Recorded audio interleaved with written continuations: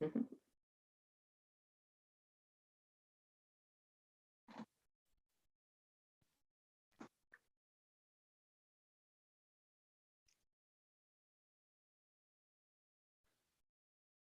All right, we are live. Hi everyone, I'm very excited to interview Brittany Holmes, design technologist at HMC Architects. I got to know about Brittany last year at AEC Tech Hackathon at TT, and one thing I really liked was like we totally resonated on the computational design aspect, and I must commend Brittany for organizing the first architecture hackathon. So it's great. Brittany is always pushing the boundary in this field. So thanks a lot for being on the show. Thank you so much for having me. And like you said, I got to meet you last year at the AEC Tech hackathon, and I think that was my first time getting to meet you and see like what you're all about and your energy and how active you are on Discord and so many other platforms. And it just opened up my eyes to what we can do and how we can connect with others, which is amazing because for so long I always felt like there was something I wanted more in architecture, but where is that and who are these people? And and then you start finding people and you're like, oh my gosh, you're amazing. Like I love the language you speak. And yeah, so I was really happy to do that. And then you both joined HMC Architects First Hackathon, and that was such an amazing opportunity getting to have HMC leadership's support in that, and just letting us try it, and it was awesome. So thank you. I'm so happy to be here. You both are incredible. Thank you.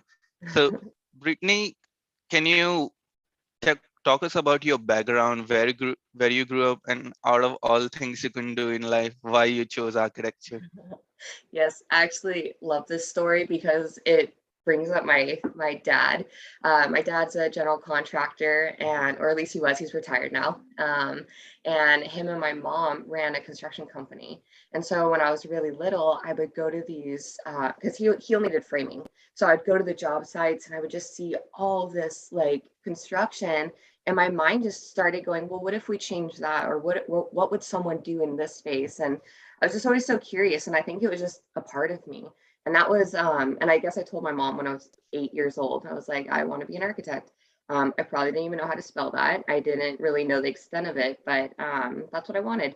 And so after high school, I went to college. I went to Woodbury University in Burbank. And so it was nice because I grew up in Ventura County, so that's Southern California. And Burbank isn't that far. So I was still able to stay connected with my family and dive into the world of architecture. And school was not what I was expecting. I kind of heard it was like super hardcore and like really, really rigorous. And they kind of ease you into it. Like the first and second year, you're just kind of getting your feet wet. And then third year is make or break. Fourth and fifth year, you really get to start developing your language. And at the end of that, I became really interested in networks and systems and how do you exploit that. And I'll show you in a little bit of why I went and chose the AA, but yeah, that's my like academic and where I grew up. And then professionally, I kind of fell into theme entertainment. And theme entertainment is incredible because for me, what the reason why I absolutely love it is because it's so provocative. You go to Disneyland or Universal and you see families of four connecting. You see people coming out of rides like so hyped or freaked out, or and you're like, that's so amazing because you out of a few people, and it does take a huge team to to pull off those type of attractions, but it's just amazing to have that connection. And again, it's like it brings it back to the human element, like why are we doing this? And for me, it always is about that relationship and connecting with people and facilitating knowledge. And so I really focused on that until I had the opportunity to go to the AA. And that's where some of those deeper passions of mine were able to be explored, as far as where do you find data platforms? How do you integrate those sources? How do you take numbers and make them into architecture? I have no idea. What does that even mean? And again, I'll talk a little bit more about how I started to learn that language because, like I was saying, I always kind of felt a little bit removed in terms of what I was interested in because everybody else was like, oh, I'm going to get into development, or I'm going to I want to be the best architect I can. And I was like, me too. And then I got into it and I was like, okay, I figured out the system. Like, I get it. You know, you have your interns, you have your, you know, principals, and then everything in between. And it's very hierarchical, and the conversations weren't enough, you know, and that's more in terms of my like capital A architecture experience. And so after I graduated from Woodbury, I worked for about 5 years, and then I went back, and that's when things changed. I see. That's quite interesting. I was wondering, like, how has your design approach or perspective before AA and after AA has changed? Like, what's the main difference? Yeah, you know what? I don't, to be very honest with you, I don't feel like I had a strong um, voice in design, because when you do theme entertainment, the IP is not your own. You don't sit there and sketch things. Well, you do, but at the end of the day, you're serving a single purpose, and that outcome has to be a product of X, Y, and Z. You know, so it's not like I'm collaborating with a bunch of incredible architects and we're like doing this bottom up approach to design. It's like, no, it's very prescribed. So you have your queue, you have your, you know, you have all these transitional spaces until you get to the actual dark ride. And then people go through retail, they exit, and then they either do it again or they find something new. For me, I thought it was absolutely fantastic because there's so much science that's built into, you know, kind of human thinking, you know, like what's that proximity between someone walking down Main Street in Disneyland and their proximity to a food cart, or something like that. And so for me, that was always so satisfying. And there's so many different calculations, like how many people you can get through a dark ride, and then how much, you know, how does that translate into profitability and the guest experience. And so I learned that. And so I knew there was, I don't know, it was more technical, I guess.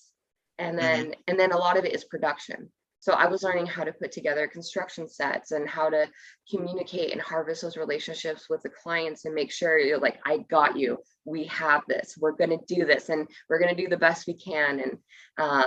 And so a lot of that was more that. And then when I went to the AA, I was able just to kind of like get quiet and listen, because the people at MTech specifically are incredible and so brilliant. And I just needed to listen.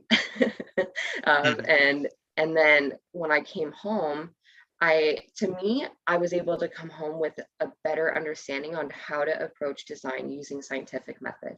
Um, and then I started to get to develop what I thought that was, and then how that kind of looked in professional sense. So actually, when I came back from the A, I got back into theme entertainment. And so I was doing a dark ride, and it was really, really fun. But a new opportunity came up at HMC, and that's where my voice really got to take off. So I joined them at the beginning of 2020, and they're incredible because they're all about designing for good.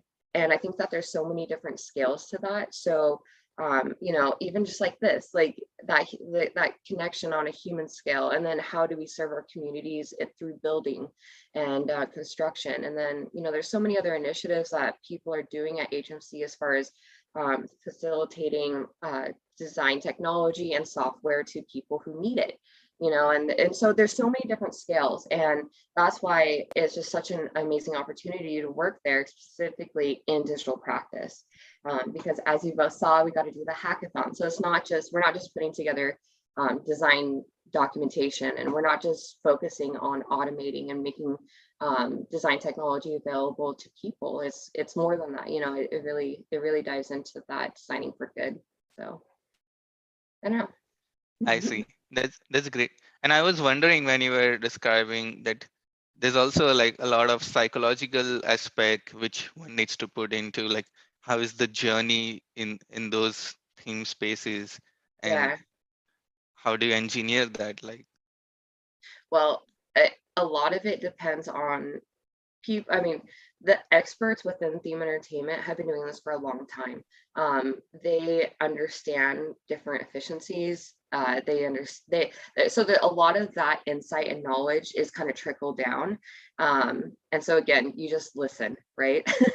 You go, okay, Yeah. I need to learn here. And then, I mean, when you're a part of that, that's the language that's communicated. So you're talking about throughput, you're talking about, like a lot of it is life and safety. So when you have a lot of people going through small spaces, like those queue lines, they have to be a certain width. So like, it might sound silly or simple, but it comes down to, one, making sure they're having an amazing time, but if anything happens, they're safe, they're okay, they're taken care of, and just really, really owning that as an architect.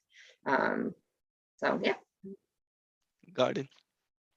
And so how can you elaborate on like how is the application procedure at AA? So you are in states, you applied it, like what are the things you had to prepare for? Yeah. So the MTech website is great because it literally breaks down all of that. So maybe we could put like a link in the chat after. But what I did is I think it's 75 pounds for the application. And then you write out all your credentials and then a letter of intent, and you just keep your fingers crossed. You're like, please. And so I wrote my letter, and I just laid it out. I was like, I really, really want this. And I actually had a little bit, or I met Michael Weinstock in Spain when I was studying abroad. And I'll go into it a little bit more, but that's how I knew about the AA. I think it's extremely unique, especially as far as the dynamics, because when you grow up in the States, you get a syllabus, and then your teacher's your like final say authority. There's deadlines, and there's not a lot of interactivity, or like opportunity to step in and really curate your experience. So at the AA, you have a big voice. You can really you can speak up, and you can just really sculpt what you're looking for in the curriculum. But yeah, so you send in your application, you write your letter of rec, you pay the fee, and then you wait. And that's kind of my memory of that whole situation. Got it. And can you walk us through your A journey in detail? I know you have Yeah. good visuals lined up, so I can't wait. All right. Cool. Thank you. Can you just give me a heads up that you see it? Yep. Okay, cool. So my journey at the AA started with this man. His name is Michael Weinstock, and for anyone who doesn't know him, he founded MTech at the AA. That happened in 2001, and he has a lot of design philosophy, and this book specifically, The Architecture of Emergence, is what hooked me, because when I was studying in Spain for my undergrad, we had the opportunity to attend a lecture from him, and my professor at the time was like, we have to go, and I'm like, I want to go party, and he's like, no, we have to go, and we're like, okay, let's do it.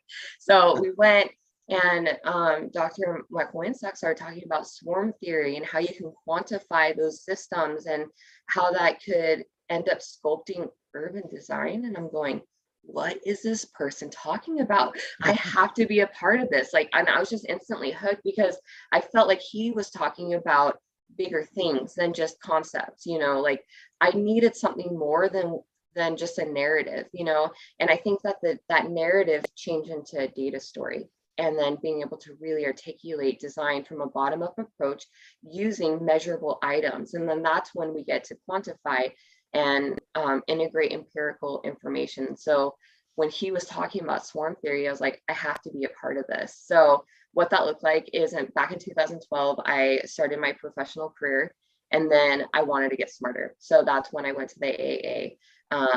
And then I came after that, it was a year-long program, which I'll get to a little bit in a minute. Then I started my like the actual application of everything I learned at HMC Architects. and that was 2020.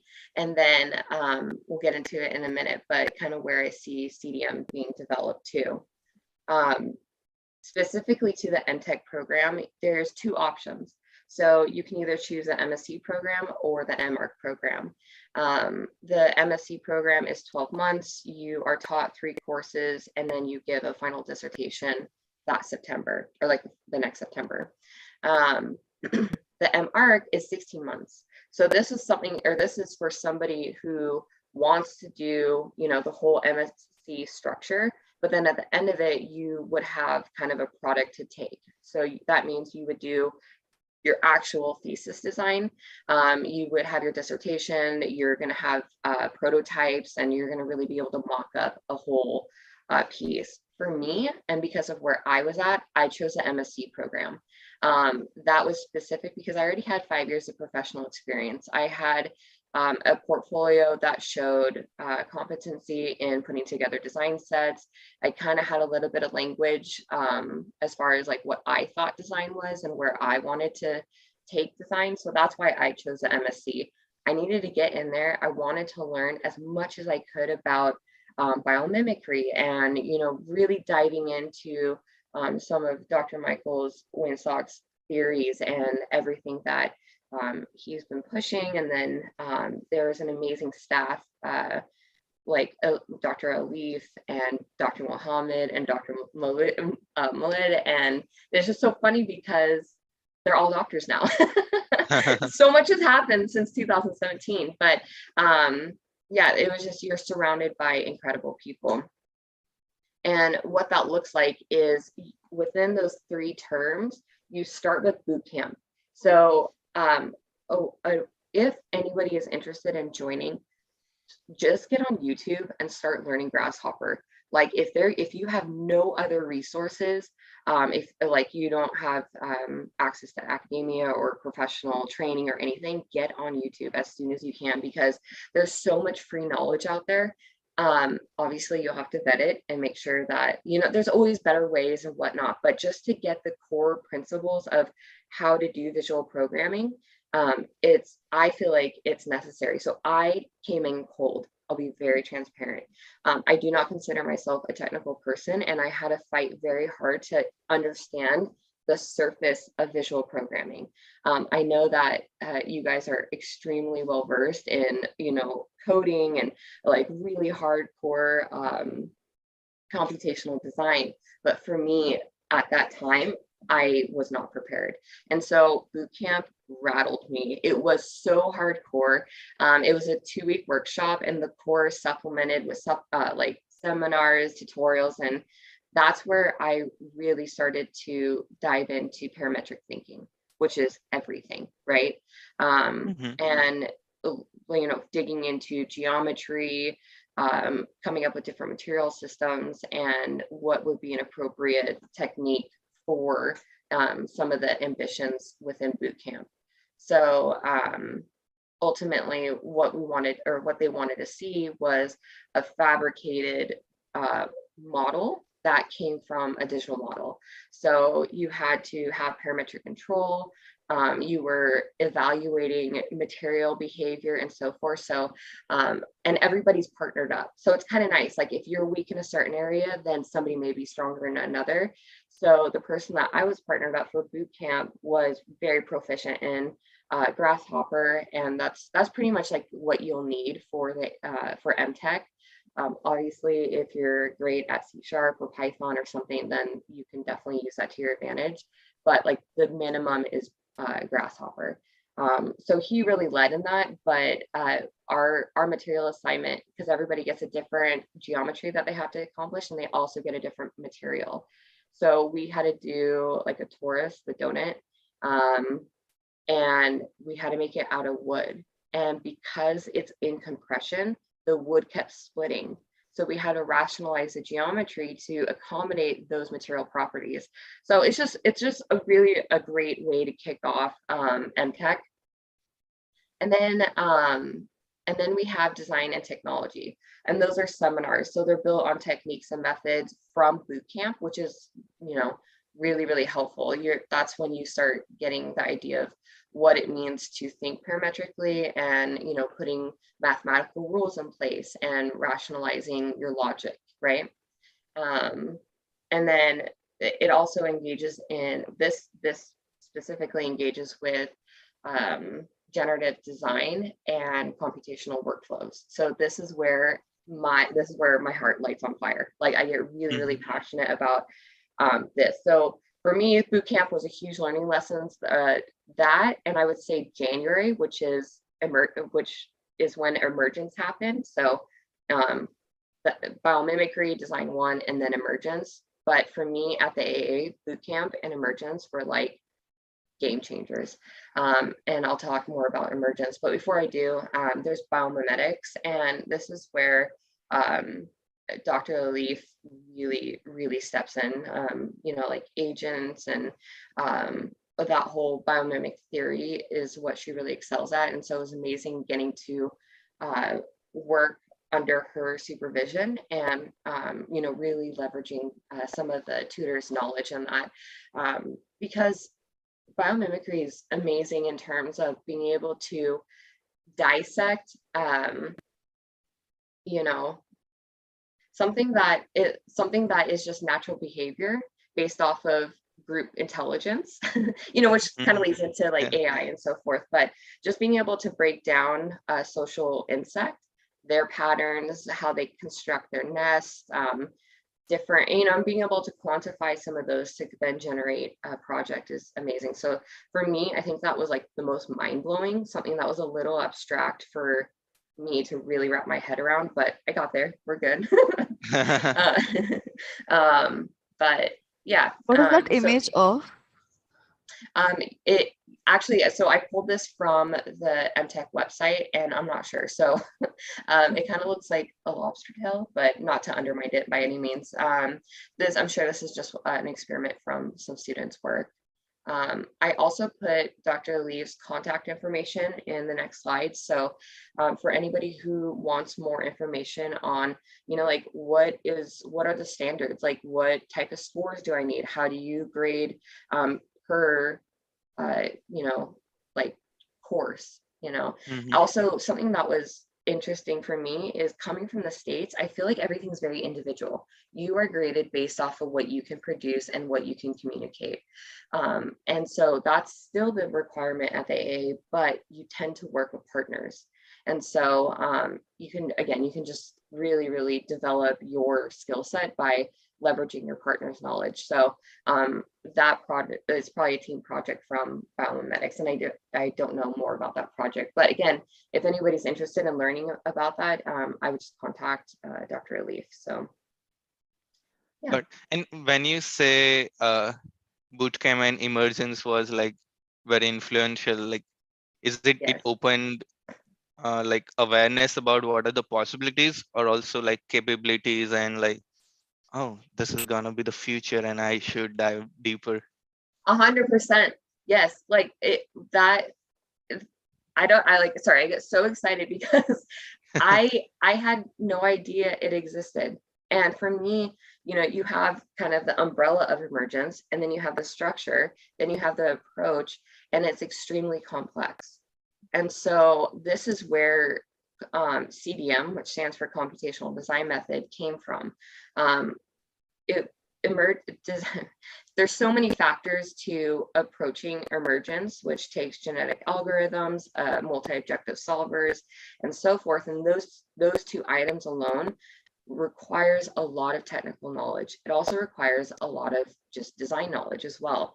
How do you determine what a phenotype is? How do you determine what a genotype is? What do you know, and how do you even articulate that? And so the founders of Wallasey taught us this. And that was amazing. They were still finishing up their PhDs, and to learn directly from them was everything. And I will never forget Dr. Mohammed Maki saying, like, it's always going to take 3 conflicting criteria, and that's a minimum, you know. And so within CDM, that is considered the project hypothesis, because how do you approach design without knowing what you're trying to solve for? And a lot of the times in professional practice, you get your project metrics, you know, you have your client, you know exactly what the building type is and how much you have to put inside that building.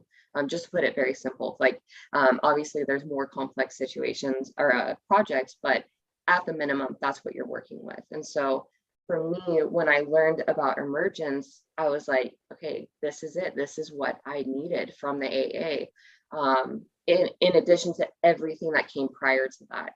So design one was material or digital and material fabrication, which was really, really great. The whole studio came together, and multiple people pitched project ideas. A design was selected, and then we actually got to fabricate it. So in that, I got to work with the Coupa arm. So we always called it like dancing with robots. And that was amazing because we got to see how to unfold or how to create curved geometry out of a flat piece of material. And I think it was aluminum that we used, but then how to stiffen it and how to add strength to that sheet, you know, and then it became this gorgeous three-dimensional installation. And I just commend the members of MTech 2017 about, you know, just their willingness to explore and really test materiality. So using or leveraging the knowledge from design one, biomimicry, design technology, and boot camp, I kind of felt prepared to have the conversation within emergence. So and emergence happened after we all got back from our holiday break over December. So January hit and they gave us the syllabus, and it was literally the most hardcore 4 weeks of my life. I don't think I slept at all, but it wasn't because they told us to, it was just because there was so much to learn and dive into that I couldn't stop. You know, it was incredible. So within emergence, if you want to know more about that, they don't let you do the solver right away.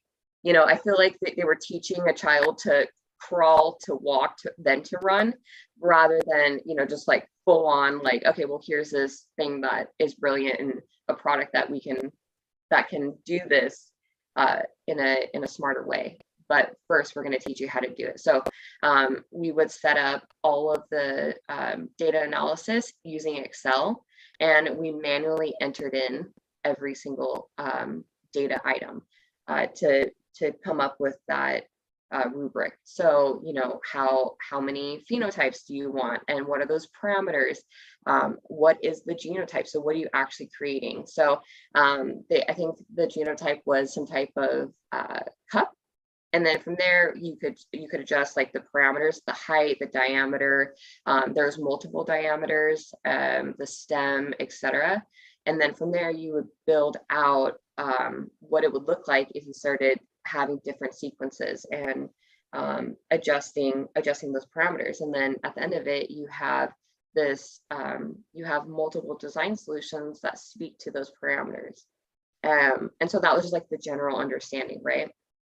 And then the next step would be how do you start integrating the project hypothesis? So it got a little bit more complicated. So the example you see here may be an urban block, but you can start to think on a larger scale. You know, how do I create a spatial organization based on minimizing, you know, courtyard square footage, maximizing interior daylighting, minimizing glare on like the south facade, and you can start to really layer in that data story. And so that's where that bottom-up approach happens. And yes, you are looking contextual, so you have to do a lot of different research, which is where I get excited, because that's where the process comes in, right? Mm-hmm. And so you're saying like, what is already existing? How do we improve the human experience with articulating where resources are? Or you're always solving for an extreme within emergence. So you have different biomes, which are like different regions across the world. So you can solve for desertification. And for me, that's always kind of hit home, because in Southern California, we're always in a drought. We've been in a drought for I think half my life at this point. And so I was always just really curious, like, how do you actually solve for that? So I'll give a quick example in a moment. But Emergence was absolutely incredible, and a lot of Wallasey's research is published on their website. So if you want to learn more about generative design and knowing how to set up a multi-objective solver, then they have a lot of recorded material and publications. So they're a really good place to start. There's a lot of great work out there. I know that we were using Octopus for a little bit, which is also a solver, to be able to quantify the different design objectives. But yeah, they're amazing. So I can't say enough about them. I see. And then, And I was just Mhm. no, like, sorry, go ahead. And No, what were you gonna say? I was just thinking, like, there are so many new technologies being introduced in such a short period of time. So Yeah, I was like wondering, it might be overwhelming, and like, and also like you see your colleagues like doing awesome work, and like yeah. also like someone starts judging, like, wait, am I in the right place? Like, there's so many things going on. How can I catch up and stuff like that? Yeah, definitely. And especially, I mean, when using, I mean, for Emergence, you're using a lot of open source data sets. So you need a EPW file to make it site specific, because how else are you going to test against your maximum minimums? And then, you know, like obviously we use Ladybug a lot, and then Karamba, and, you know, some of those, what I would consider like core plugins. But you're right, like between me graduating in 2018, which I think I walked in 2019, to now, there's so much that's been developed. Like I know you interviewed TestFit, and you know that's revolutionizing our industry. And you know there's so many other systems that are leveraging programming and computational design. So you're right, it's this constant like revolving, you know, what's next, and figure. But at the end of the day, what you want is something that is going to address what you're trying to do. You know, that's also something that I absolutely love about parametric thinking, is because it mandates that you commit to something. You know, I think it's so easy to just kind of like sketch and, you know, do your thing, and then you come up with this building and you're like, cool, it's there. But why? You know, and that's where that parametric thinking really takes precedence, because you have to lay out every step within computational design and setting up your pseudocode, which is like your recipe, right? So if you have a series of objectives and you're not sure what you're solving for, then that algorithm can go any way, and you're no longer leveraging that computational like tool. It's just I don't know. Yeah, I mean, you're gonna get something. Yeah. You know, it might be soup, it might be a brownie, I don't know. But again, it's just, I think that parametric thinking is like really, really important, which is where Design2 comes in. So that is an ecological urban design project that focuses on creating new experiments and system logics for sensitive settlements. And so I feel like this is kind of what catapulted my focus for the dissertation. I wanted to be able to understand how you take think like sensitive ecological, socioeconomics, and be able to dissect what is actually happening in our communities, and then integrate that into design, and then prove it and show it, you know, what's happening in 2020, 2030, and 2050. And then I think for projects, that is a lot of content to work with. Obviously, people can project into 100 years and so forth based off of population growth and so forth, but really diving into the human patterns and how people are inhabiting space and understanding the infrastructure of local ecologies is so important. But what that requires is research. So in a moment, I'll show you kind of the process of what CDM is, to be able to catalog all these really important moments to be able to build that story up specific to that location. And so I really appreciated this whole sequence. Obviously, it's really well thought out. They've been doing it since 2001, I think. And it's an amazing program. It really opens up your eyes as far as what is capable. You're also having to do a lot of readings, and you're doing a bunch of case studies of like what the state of the art technology is now, what are people talking about in the future, how do you kind of get your hands on it, and so forth. So also I wanted to show this because this is a snippet of what they gave us. So obviously you can see this is back in 2017. This is my time. This is not a final product, but your weeks are stacked. And I always thought it was amazing that you started at 10 a.m. because in the States, classes usually start at like 8 a.m. or 9, and then I don't know. So I was like, I love this culture. Yes, 10 a.m. starts, you go get a coffee, and then you do your working sessions, you'll have seminars, you have a lunch break, you come back to studio, and you're there collaborating with others and really working through whatever the courses. So this was for the first quarter, September to December, and your Fridays are kind of free, but you're expected to be in studio, and you want to be in studio anyways because everybody's working and it's super fun, and that's where a lot of the magic happens. But if anybody is interested, I put Elif's contact at the bottom, and she's now the studio master of MTech, and she's incredible. So reach out and give her a call.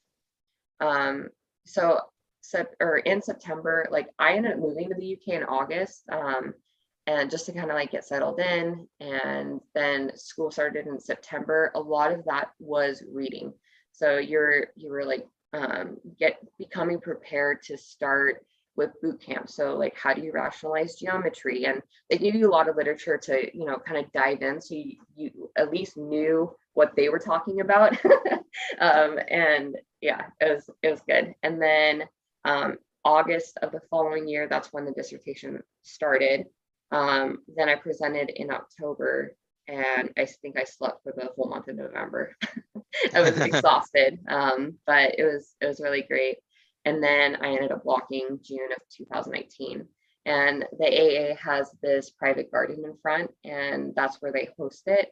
And you should have seen it. They created this like really beautiful like topographical surface where they put a bunch of strawberries and champagne on, and it was a really, really special celebration. So they treat us right, and at the end of it, you're left with a family. I feel like I have connections literally around the world, Australia, London, so forth, and those are just like genuine relationships that were harvested based off of common interest, and a lot of that stems from being able to design for a reason, and I know, and I'm not undermining any other practice or like ways of approach, but for me, that's what I needed to feel like I was being responsible with what we have now. And there's a lot of technology, you just mentioned that, and then leveraging how you design great spaces, so daylighting and wellness, and then there's also so many other sustainable initiatives, like the UN sustainability goals, and there's 17 of them, so try to tackle half of one. Once you get into all those different goals, there's so much content and resources. And so we have a lot of responsibility as designers and creatives and constructors. And I think it's amazing that the AA really gives you a fighting chance at being able to speak at that level. And so speaking of that, I became really, really fascinated with the idea of being able to take, natural ways of heating and cooling. These are very simple concepts, but I had no idea how to truly implement that into design. Even with, biophilia, that's obviously trending. A lot of people are doing it, and there's so many scientific studies about it, but we know that it drops temperature up to 8.5 Celsius. And that's a lot. And so even that little piece of information could really improve a plaza, a courtyard, and help people in arid climates have a better experience outside, especially if they have to be outside. So just being able to implement some of those, break it down as far as like what is indigenous vegetation versus not, and doing that whole study. And then understanding adiabatic to kadiabatic methods from land to sea, and utilizing cooling and even evaporative cooling. It's amazing, but you have to have the right pieces to be able to accomplish that. So having realistic expectations and really understanding your geography or your the location of the project is so important. So ultimately, what I wanted to do was know how to put these type of network and system to inform one another, and then using that technology as a catalyst to visualize this. So that's where, doing a lot of the environmental simulations comes into play and so forth. So this was a project that I did with Alina. She was an amazing partner during the MTech dissertation. She was also MSc. And that's something that you have to do. You have to pair up with either MSc or MArch, because that's going to be your team that takes you through the end.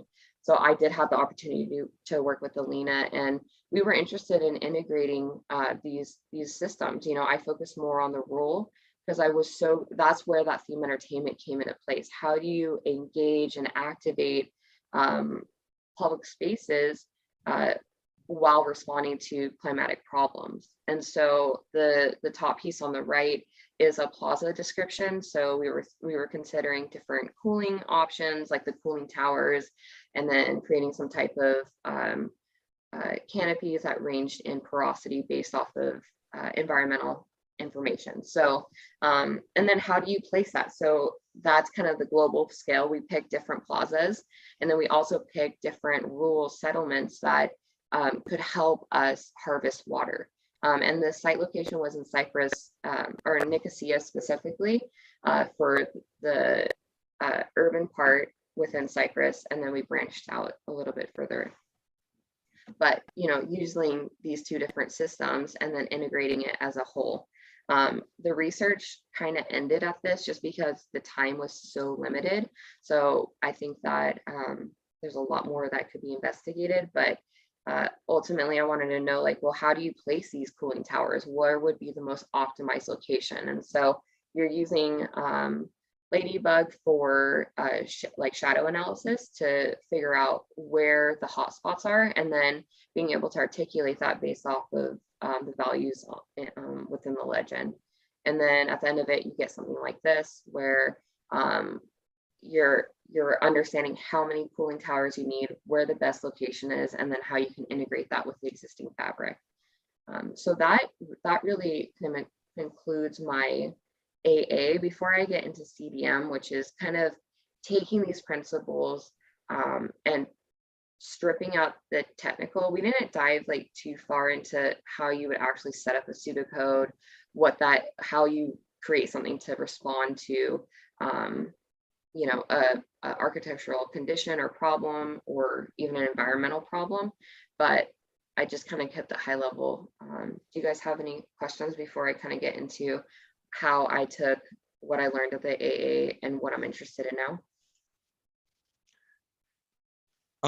Mainly on, like, if you can talk about what were the challenges in this process, and like how did you deal and went around it?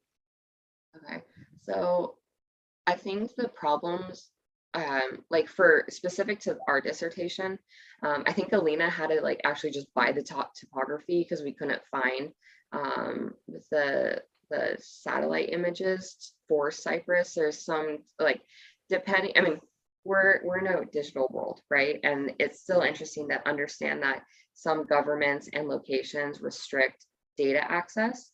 And so that's something that we came across. So not all data is always accessible. Sometimes you have to get creative, and sometimes, I don't know. So that was one issue. I'm trying to think what else. For me personally, it was just really being able to think parametrically at a high level, because this isn't easy stuff. Like, yeah, it's just a canopy with 3 little towers, but it's more than that because it breaks down contextual problems. It speaks to porosity. It talks about scalability using data. And for me, that was exactly what I wanted to accomplish.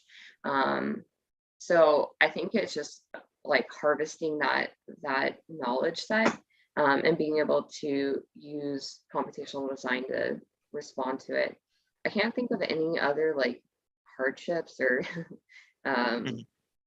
anything like specific at this moment.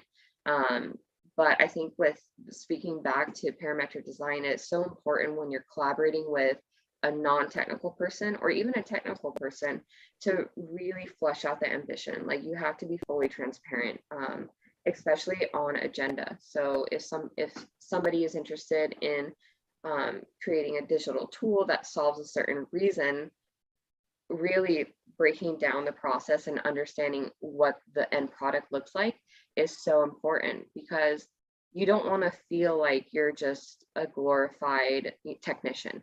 Like we're more than that. Mhm. We want to be a part of the design process, where we want to be a part of the design team. um, and and I think that really being able to have a common goal is like so important. And that's also where CDM comes into play, because how can you talk about something that is so technical, so complex, that's considering so many different facets, um, and then compile that all into this pseudocode, right? It's very complex, but it's wonderful. Got it. I have a Yeah. design question here. Like you said, you calculated like how many number of towers you have to put. So was it like based on the airflow, or how did you like Yeah. what type of vocabulary did you use for that? Okay, so some of that, so I picked 4 different plazas. Those plazas were evaluated based off of existing context. So each of the plazas had different heights. Those range, I don't think I included that diagram, but those ranged from, like 10 feet to 20 feet to 30 feet. So they were all low to mid-rise buildings, but also there wasn't a lot of wind flow. So we did a CFD analysis, we did porosity analysis. The topography of those canopies were also articulated based off of heating and cooling, and then optimal heights based off of the existing condition. And so those were some of the parameters within solving for these plaza installations. And then also the angle. So like there's 2 typologies happening. We have the surface and then we have the towers. So the towers, you can see, are oriented differently. The height and the radius is different, and also the angle or the tilt on the top of the wind towers are different based off of daylighting, wind, and just optimizing for getting the cooling down below, and also the heat to evacuate, leave the plaza, because a lot of the environmental conditions within Cyprus, it's stagnant. So there's not a lot of wind movement and so forth. And so to help in any way, you can start to pinpoint those. So those were some of the factors to generate those 2 different systems that ended up becoming a single unit.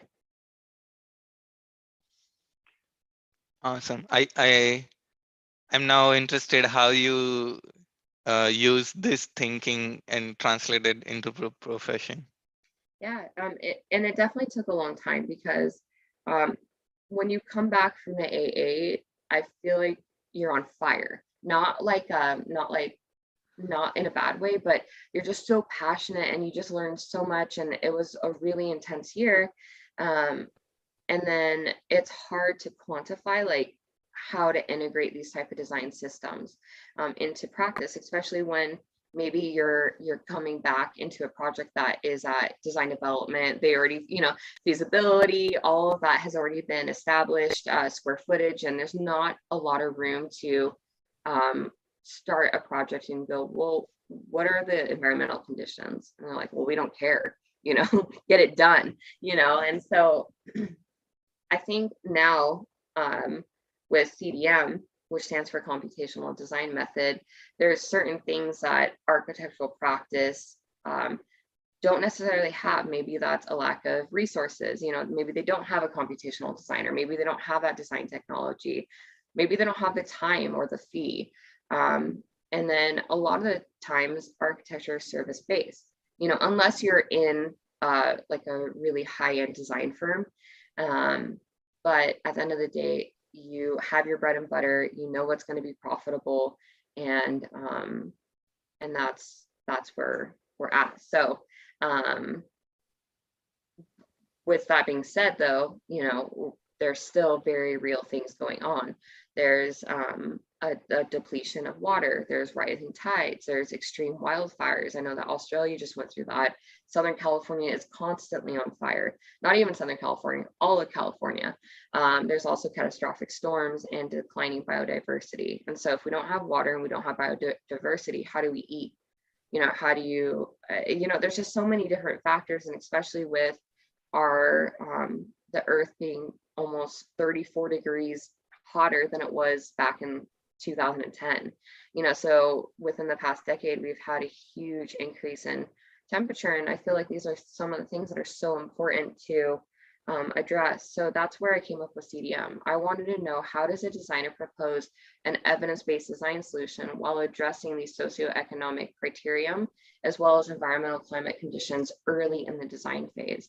So I understand that at the end of the day, we are service-based, we have to make a profit, there is time, people are billable, etc. So that's a very real world scenario, but at the same time, how do we integrate some of these really big topics that are literally life-changing? And what that looks like is a bit of computational design and a bit of data.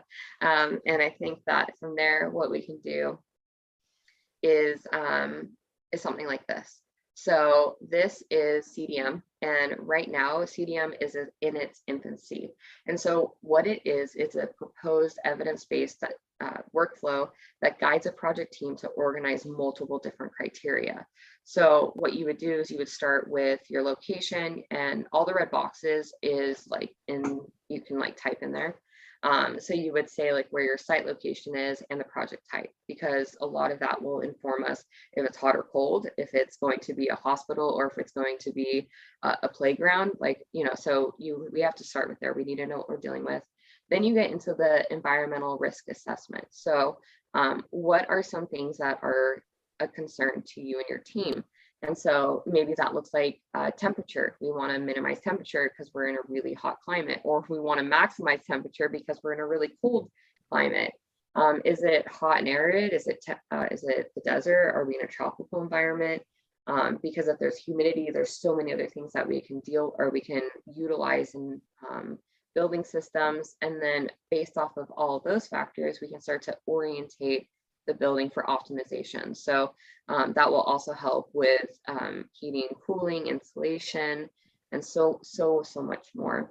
And then from there, within your pre-design, you're running analysis like solar analysis, outdoor comfort, energy strategies, both active and passive, different water catchment opportunities, and then the big one is embodied carbon. So actually at the AEC Tech hackathon, I was on a team that created this tool. It's called EasyEC. And what it does is it requires a designer to integrate, wall types, floors, structure, assembly, etc.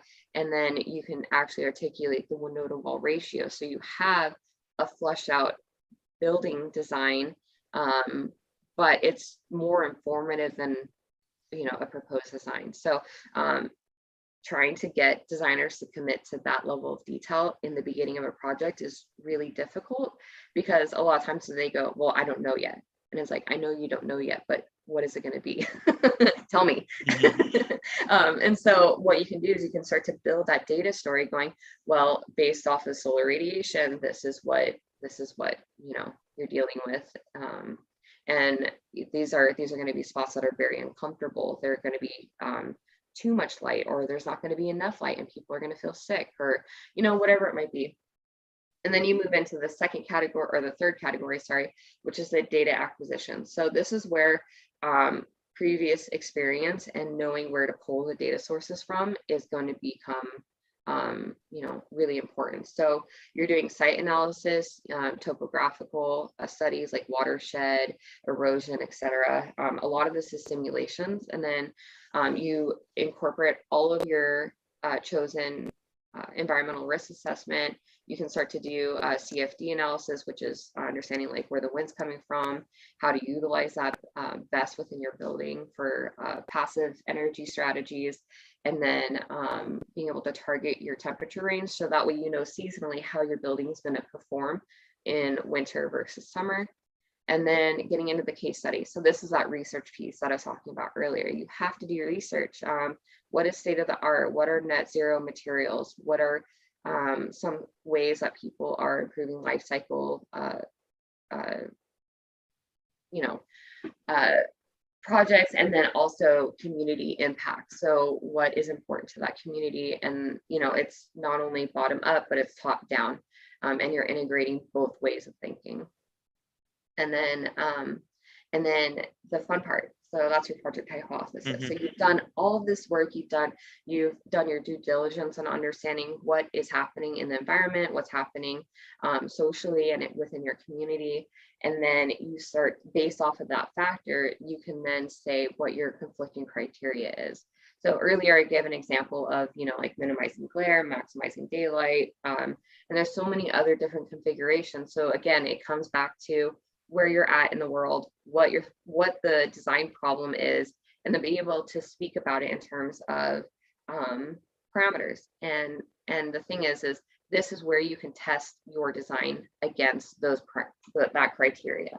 Is the building performing in a way that is going to minimize glare, or is it not? And how do you fix that? You know, it might become into a louver study or some type of terrace geometry that helps just naturally shade those environments or provide more sunlight during the winter.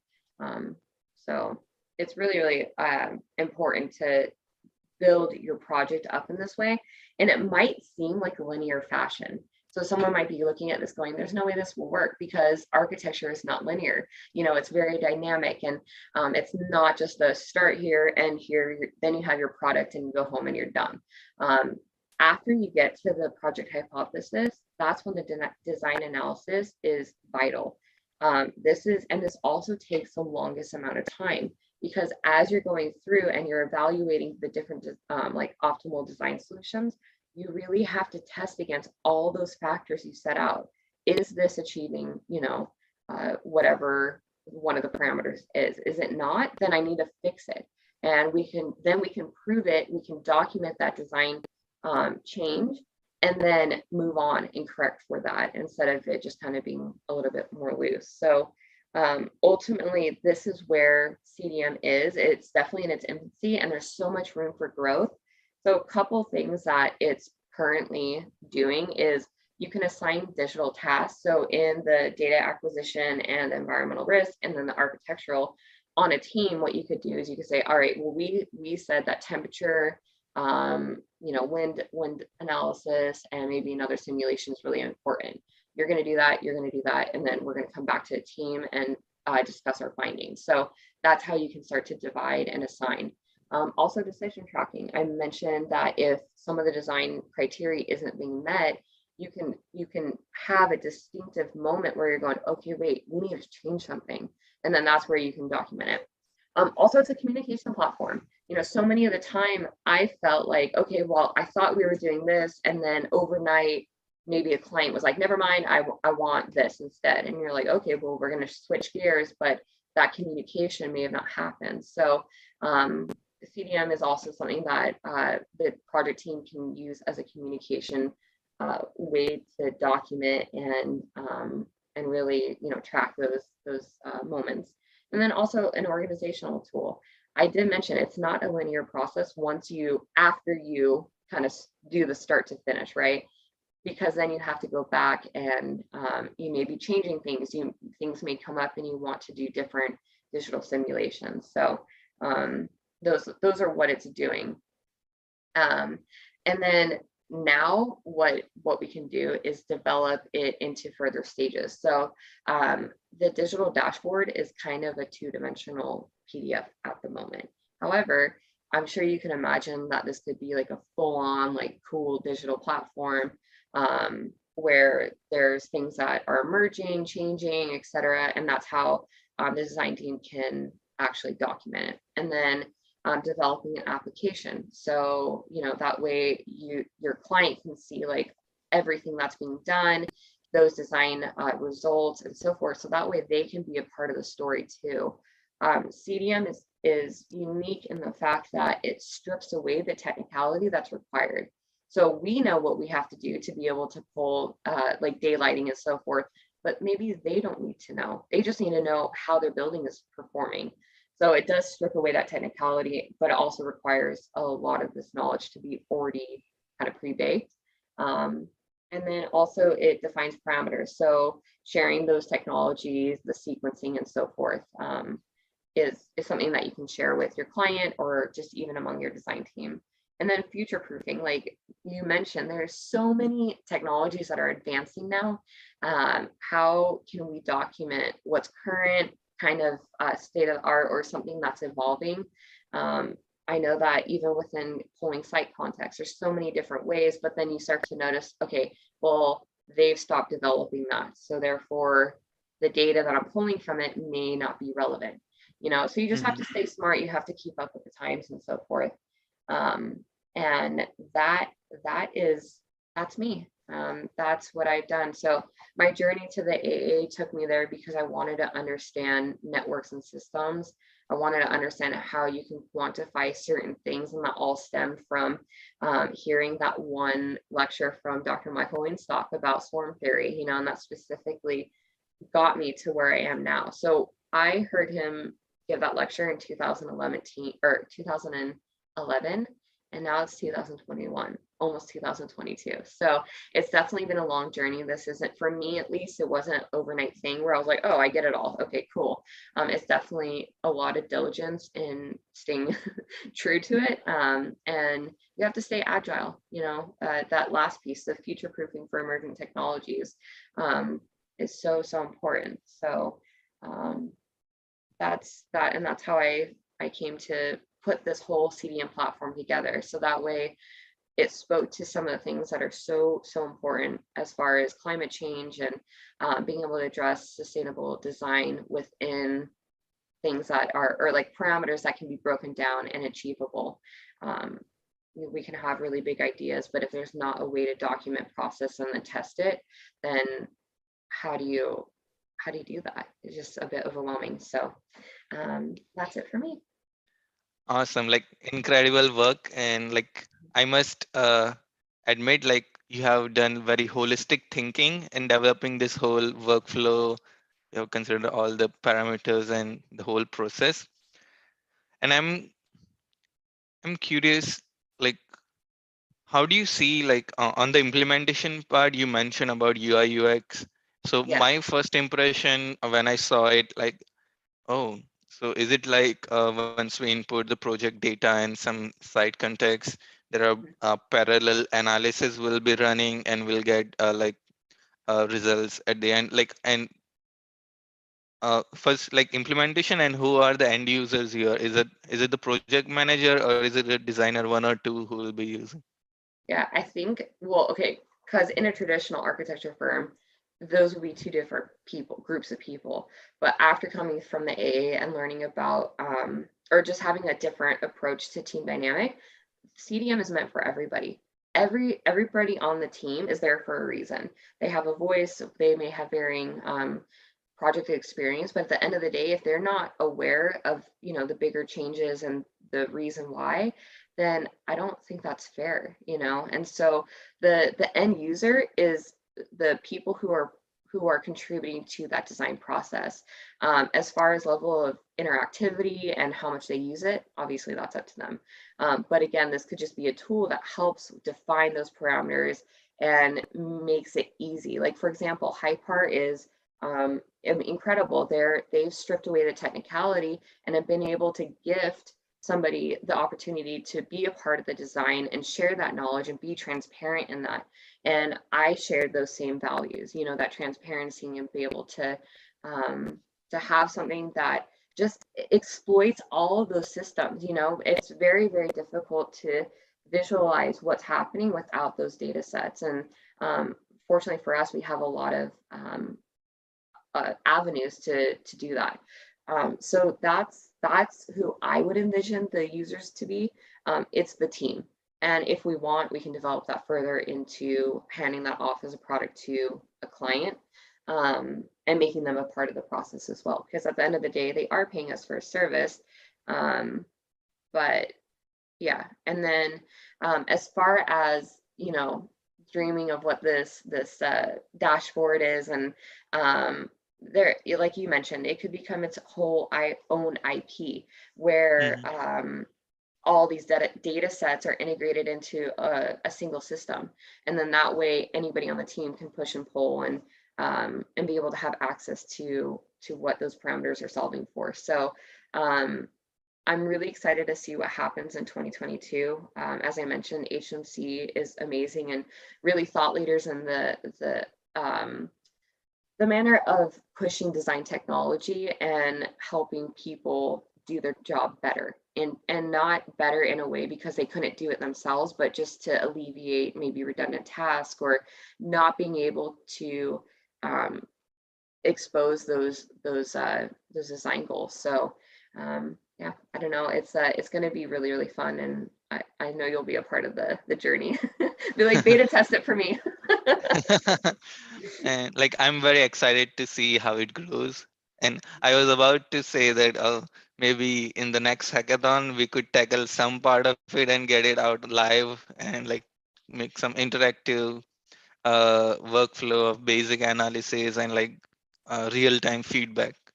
Yeah, that would be incredible. And that's the thing too, is like how, like on a team, like how can you track those decisions while making it live?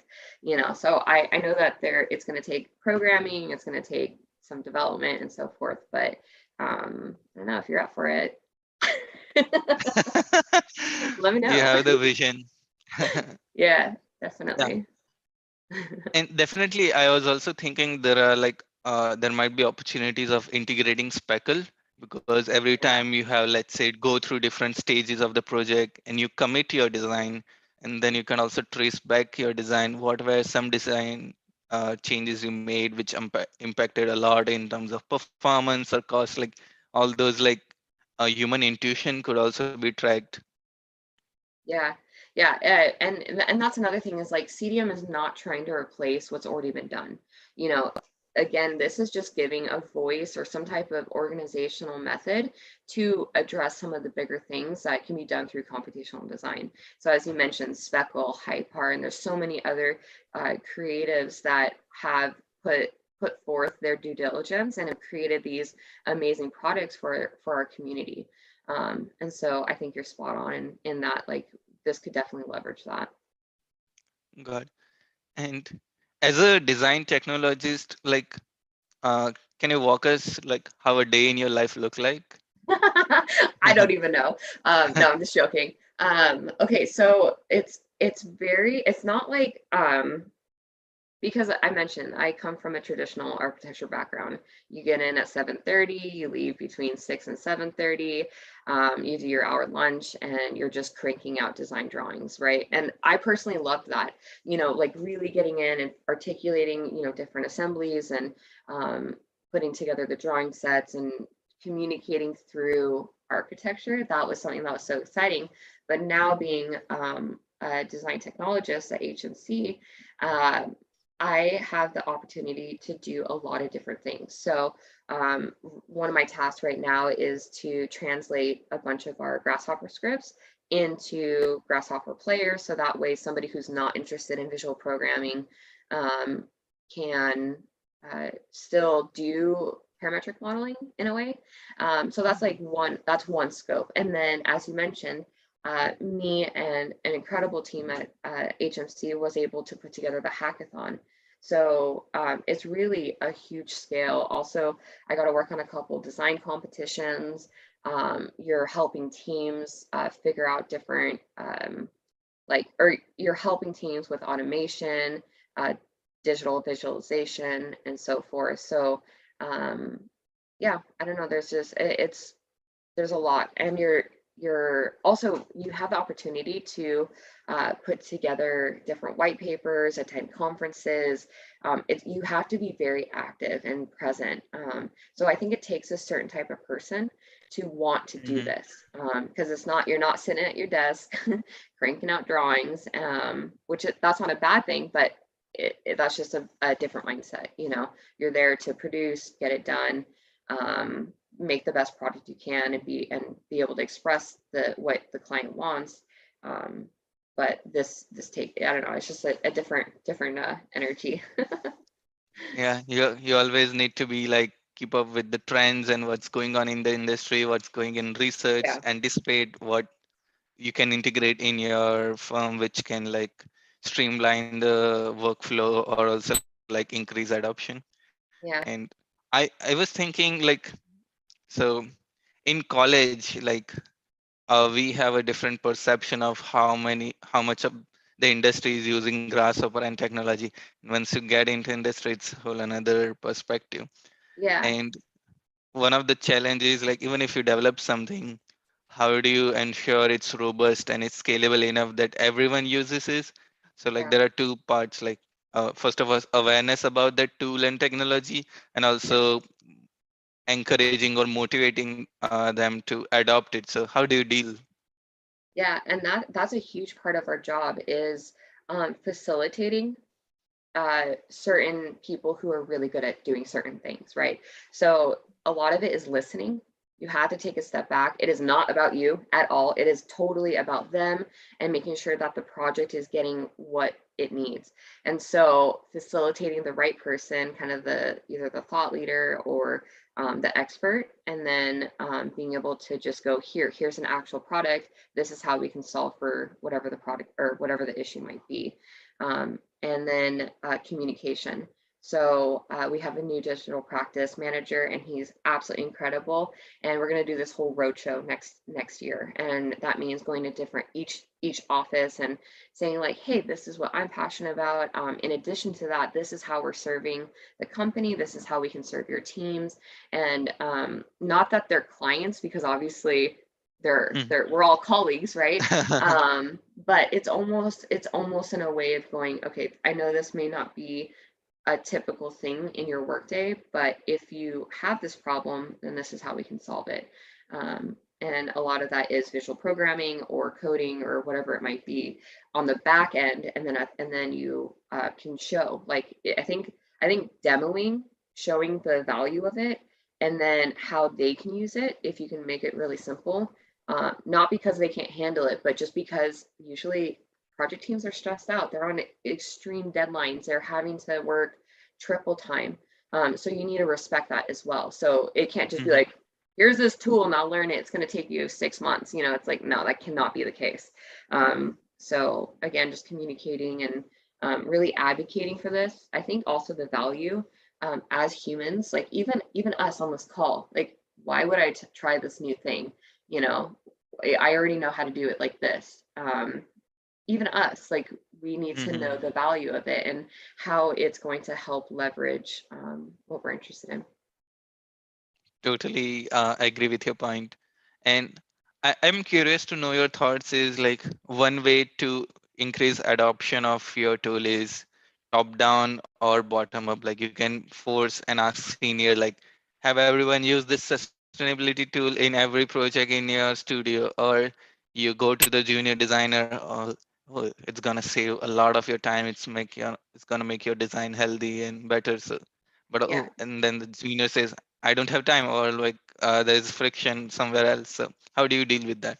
Yeah, that was not something I was expecting coming out of the AA. I'm like, yes, we can do all this. And then exactly what you described, there is friction and there's uncertainty. And, what's the credibility of this method? And how do I know this is actually going to help me? So that way I don't look ridiculous in front of my client when it's just a gimmick. It's like Hmm. so anyways, sorry, tangent.